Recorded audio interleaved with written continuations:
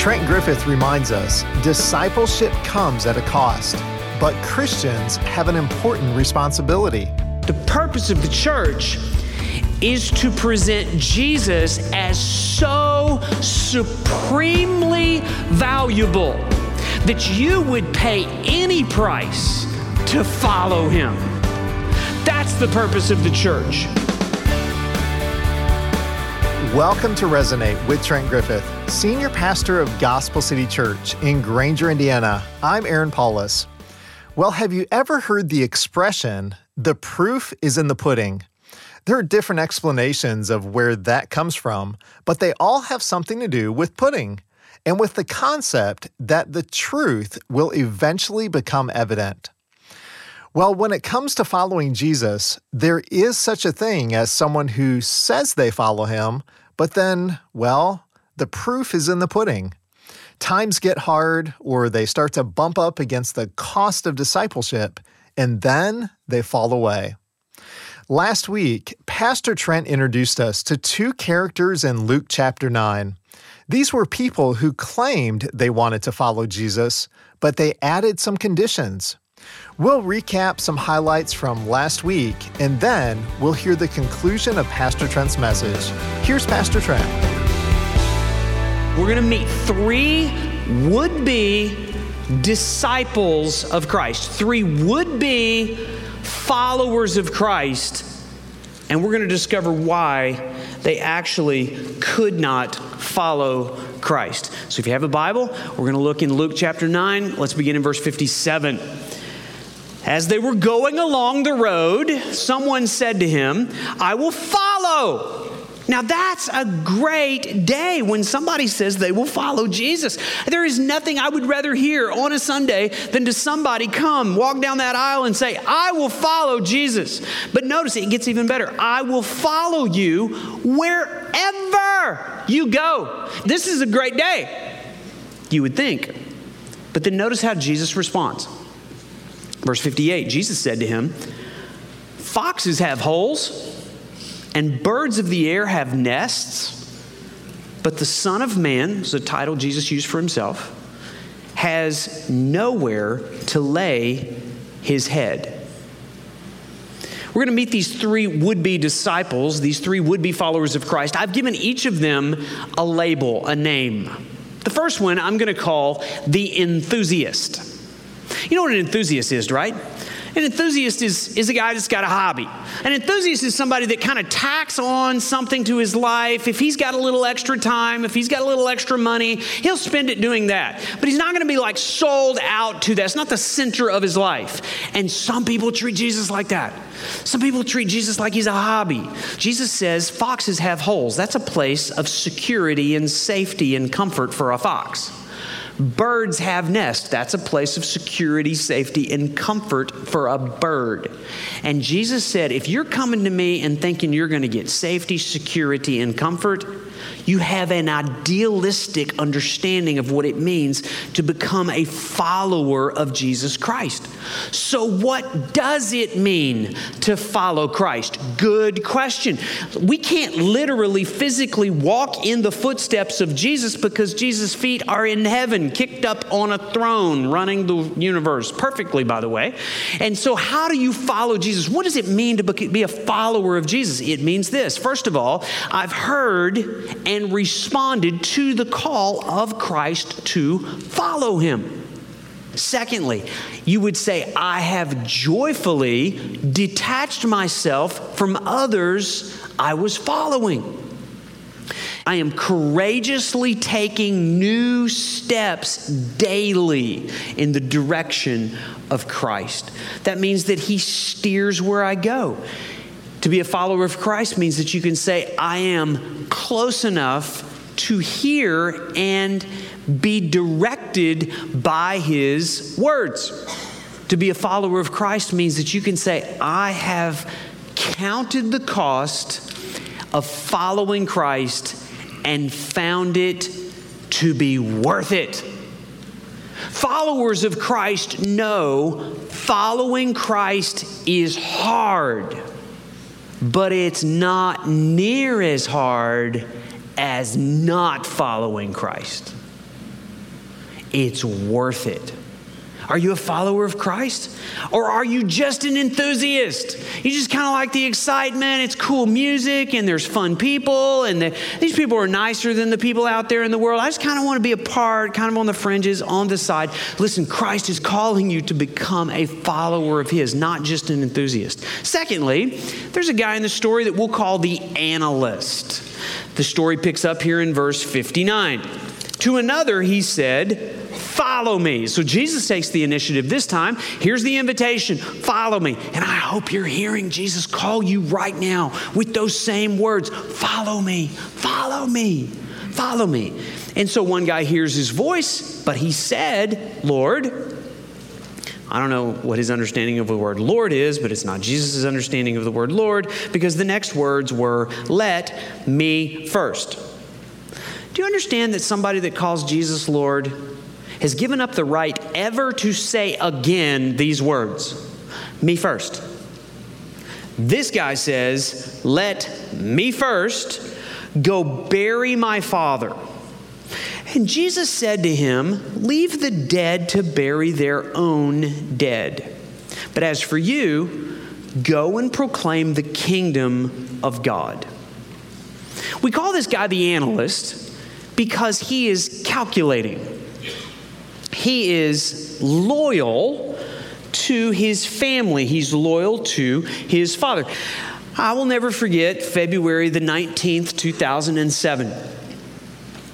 I was with my family in Charlotte, North Carolina. Our family had gone there to lead a Life Action Revival conference at a local church. It was the second day of that conference. It was a Monday morning. I got a call from my mother in Lawton, Oklahoma. And she simply said to me, your father is dead. 66 years old. He went to bed one night. He didn't wake up the next day. You say, that's so sad. It was incredibly sad.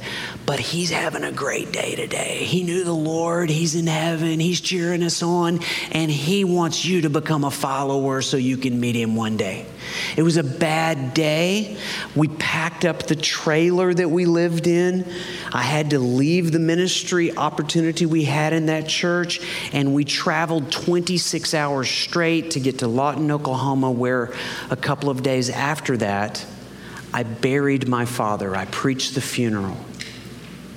I think I did the right thing. I think in doing that, I was following Jesus, being a good son. I think it was right for me to bury my father. So why did Jesus say to this guy, leave the dead to bury the dead? You know why it was the right thing for me to go bury my father? Because my father was actually dead. This guy's father wasn't dead yet. What this guy is saying is, Jesus, excuse me, I would like to be a follower of you, but I need to wait because my father's not a fan of yours. He wouldn't approve of me following you. But when he's dead and I get him in the ground, then all of the conditions are right for me to follow you, because then I will not be opposed by my father in following you. And not only that, when dad dies, I'm getting a big inheritance. I'll be more financially secure and set up. And then the conditions will be perfect for me to follow you. That's what the analyst says. He calculates and he's looking for perfect conditions. He's a procrastinator. Listen, the timing will never be right for you to become a follower of Jesus Christ. The conditions will never get better. There will not be a more convenient opportunity for you to become a follower of Christ. By the way, and you'll never find the perfect church. You're like, when I find the perfect church with a paved parking lot and valet service, that's the one. Then I will follow Christ. Yeah, that's not coming anytime soon. So the question is, when are you going to follow Christ? When are you going to stop offering excuses for when the conditions would be more perfect for you to become a follower of Christ? The cost is always going to seem too high. The time is never going to seem like it's right. And the longer you delay, the harder it will get to make the choice. This guy was focused on the wrong funeral. Before you can become a follower of Christ, you have to have your own funeral. You have to choose to die to your old way of living, your old ambitions, and be willing for Jesus to give you new life. That's why Jesus says, let the dead bury the dead. Your father's spiritually dead. The people you're attached to are spiritually dead. It's time for you to have spiritual life. This guy was loyal to his father, but maybe he'd never stopped long enough to ask if what his father actually believed was true. Some of you are loyal to your father. You should be loyal to your father. You should be loyal to your family. But some of you were raised in a faith tradition or no faith at all, and you've never stopped long enough to ask, is this right? Is this true? Is this the path that God created me for? Is this the path that leads to a relationship with God? Or was it just a bunch of religious ceremony? Was it just a bunch of religious rule keeping? Do you have a personal relationship with Christ?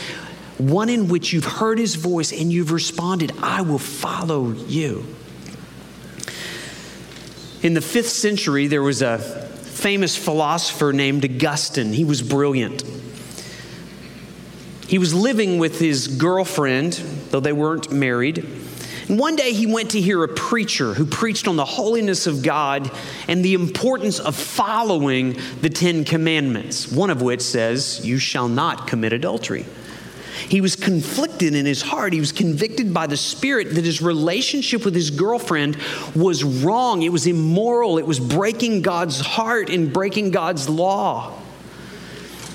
And in response to that message, he prayed a prayer that has been passed down through the centuries. We know what he prayed because what he prayed has been prayed by millions of people, including some of the people in this room. Here's what he prayed. Oh Lord, make me good, but not yet. I'm convicted. I know this is right. I know what I'm doing is wrong, but it's fun. And I'm not ready to give it up. And some of you would say, I know this is right. I like being here. The Lord has spoken. I've heard his voice, but I'm not yet a follower of Christ. Some of you would say, I'm having too much fun in high school. I've got career ambitions. I'm in college. I want to wait till I get all the other things set up, maybe meet that perfect soulmate that I've been waiting for. And then when we look like the aged photos, then I will become a follower of Christ, because by that time, there's nothing left I'll be able to do. You're an analyst. You're a procrastinator. And you are being called by Christ to follow him. There's one other guy in the story. Verse 61. And yet another said, I will follow you, Lord, but let me first, there's those words again, me first. Let me first say farewell to those at my home. And Jesus said to him, no one who puts his hand to the plow and looks back is fit for the kingdom of God. So this guy wants to go home and say goodbye to his family and friends. Does that seem like that's a problem? I mean, shouldn't you be hospitable? And if you're leaving town, you should probably say goodbye to your friends. It seems like a reasonable thing. But Jesus detects something below the surface in his heart that he didn't just want to say goodbye. He wanted to say, is it okay? Are you guys okay with this? I met this guy named Jesus. He seems like a really great guy, but I want to make sure that you approve. And if you approve, then I'll say goodbye. But if you don't approve, I may stay around. I may I may stay here to get your approval instead of Jesus' approval. This is the guy that we call the diplomat. A diplomat must surrender his right to relational approval. There will come a time in your life when you cannot have the approval of your friends and family simultaneous with having the approval of Jesus. It's in that moment that you are exposed as who you follow. And the diplomat can't follow Jesus because he is so distracted following his friends and his family. This guy's relationally connected. He's a connector. He's a networker. He has deep relationship. He loves people, and he loves for people to love him. He's a conflict avoider. He needs approval, attention, and acceptance, and therefore he is very distracted from the priority of following Jesus because he's constantly looking for approval from everybody else. Jesus says you don't put your hand to a plow and plow straight rows if you're always looking back. That illustration has no meaning for any of you because none of you have ever put your hand to a plow and tried to plow a field with a hand plow. Let me update the illustration. Nobody puts his hand on the steering wheel and tries to drive the car and stay in the right lane while you're looking over the shoulder at your kids in the back seat. You're a distracted driver and you're dangerous. Don't do that. And Jesus says nobody's fit to drive in the kingdom if you're constantly steering into ditches. You can't do it that way. You've got to have a single focused attention to Jesus. And he mentions the kingdom. Jesus wants us to understand following Christ means you stop fighting for your kingdom. You surrender your kingdom to his kingdom and you follow him not just as your friend, but as your king. He commands you, and our response in following is to obey him. On March the 10th, 1974,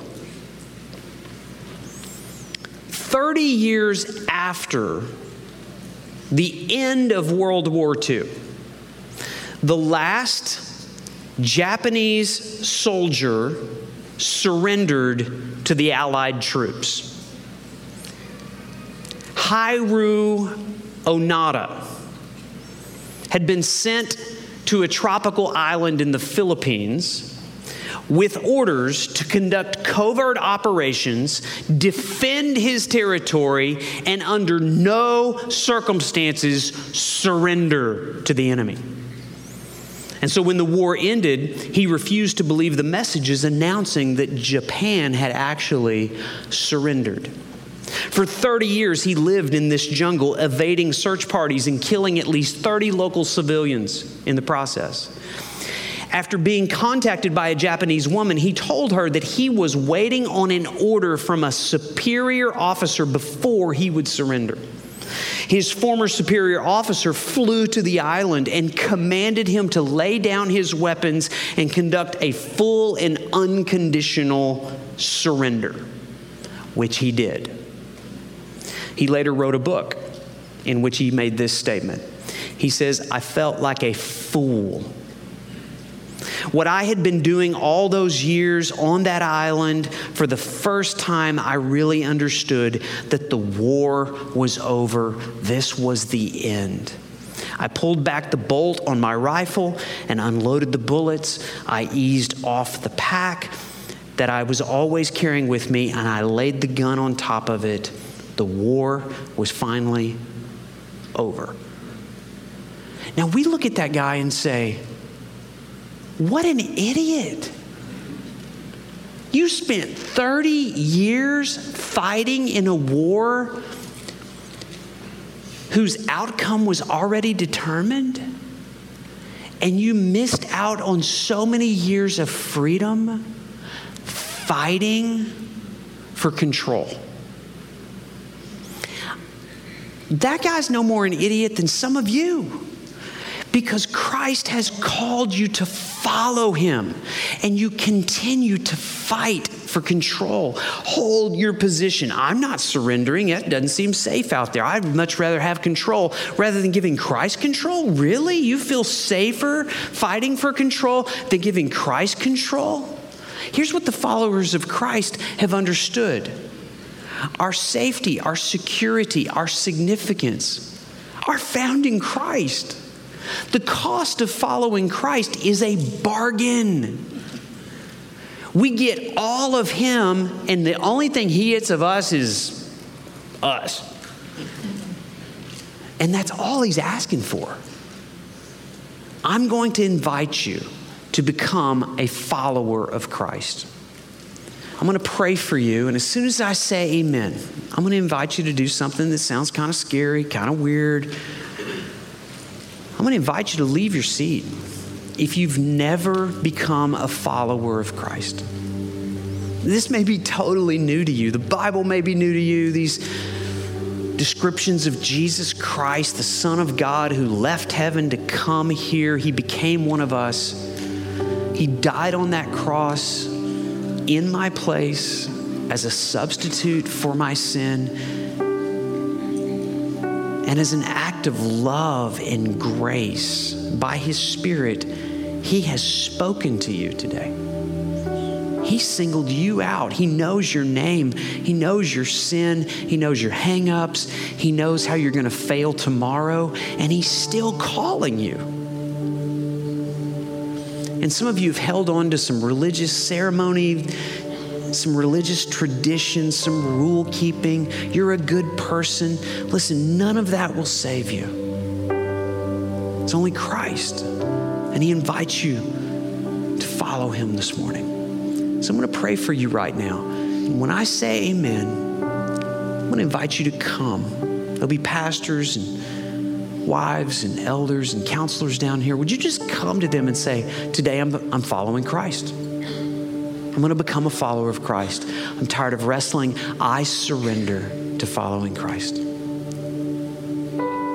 Jesus, thank you for the invitation to follow you. You don't owe that to us.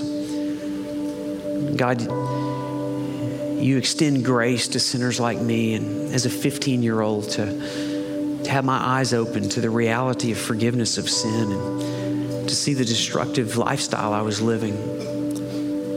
To give me the grace to turn my back on those things that I was following and to follow you.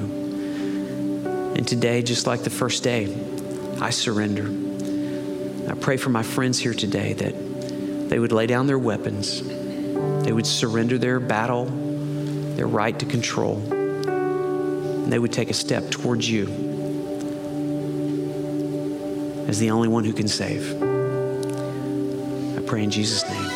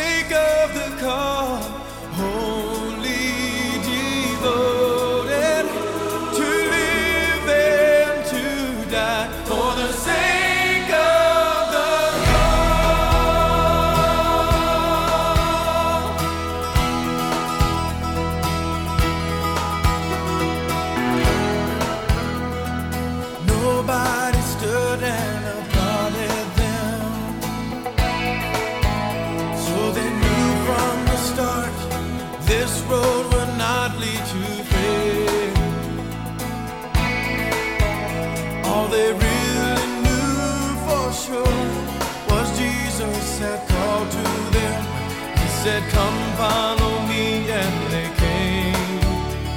With reckless abandon, they came.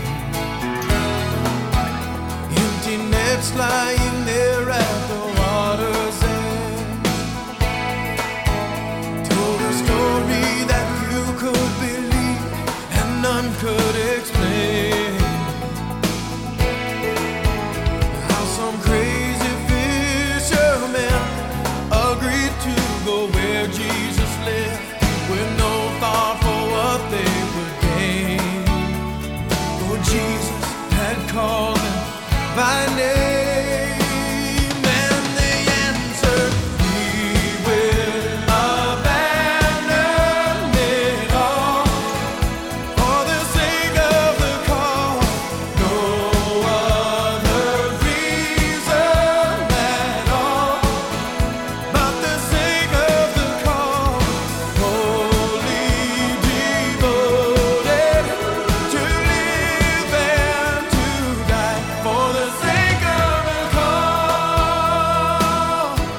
That's Stephen Curtis Chapman with the title song from his 1990 album, For the Sake of the Call. The disciples learned quickly the true cost of following Jesus. But as we heard Trent Griffith explaining today, they also knew it was worth it to abandon everything for Jesus. Any true follower of Christ understands that. Trent Griffith is a senior pastor of Gospel City Church, and we gather in Granger, Indiana, in Elkhart County, and we're in the process of planning Redemption City Church in South Bend. They'll be launching in about a month, and that is exciting news. If you want to learn more about Gospel City Church, check out mygospelcity.org.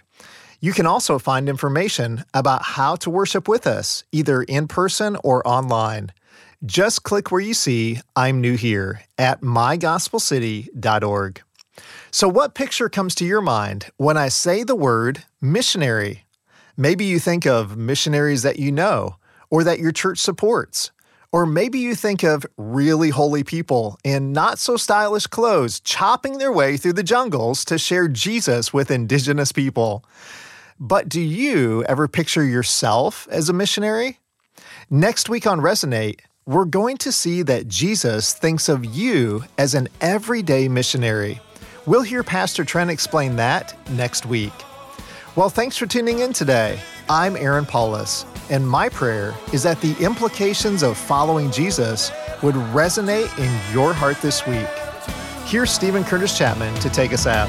Not for the sake of a creed or a cause, not for a dream or a promise, simply because it is Jesus who calls, and if we believe we'll obey. We will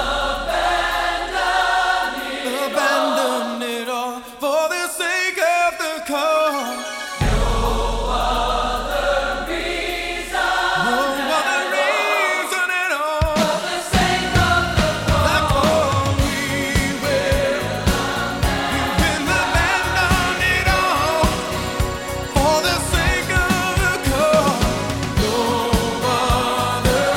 no other reason at all.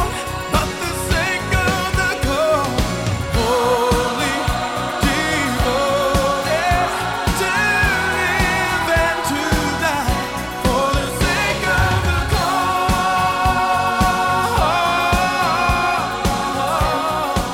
Resonate with Trent Griffith is a ministry of Gospel City Church. Visit us online at mygospelcity.org.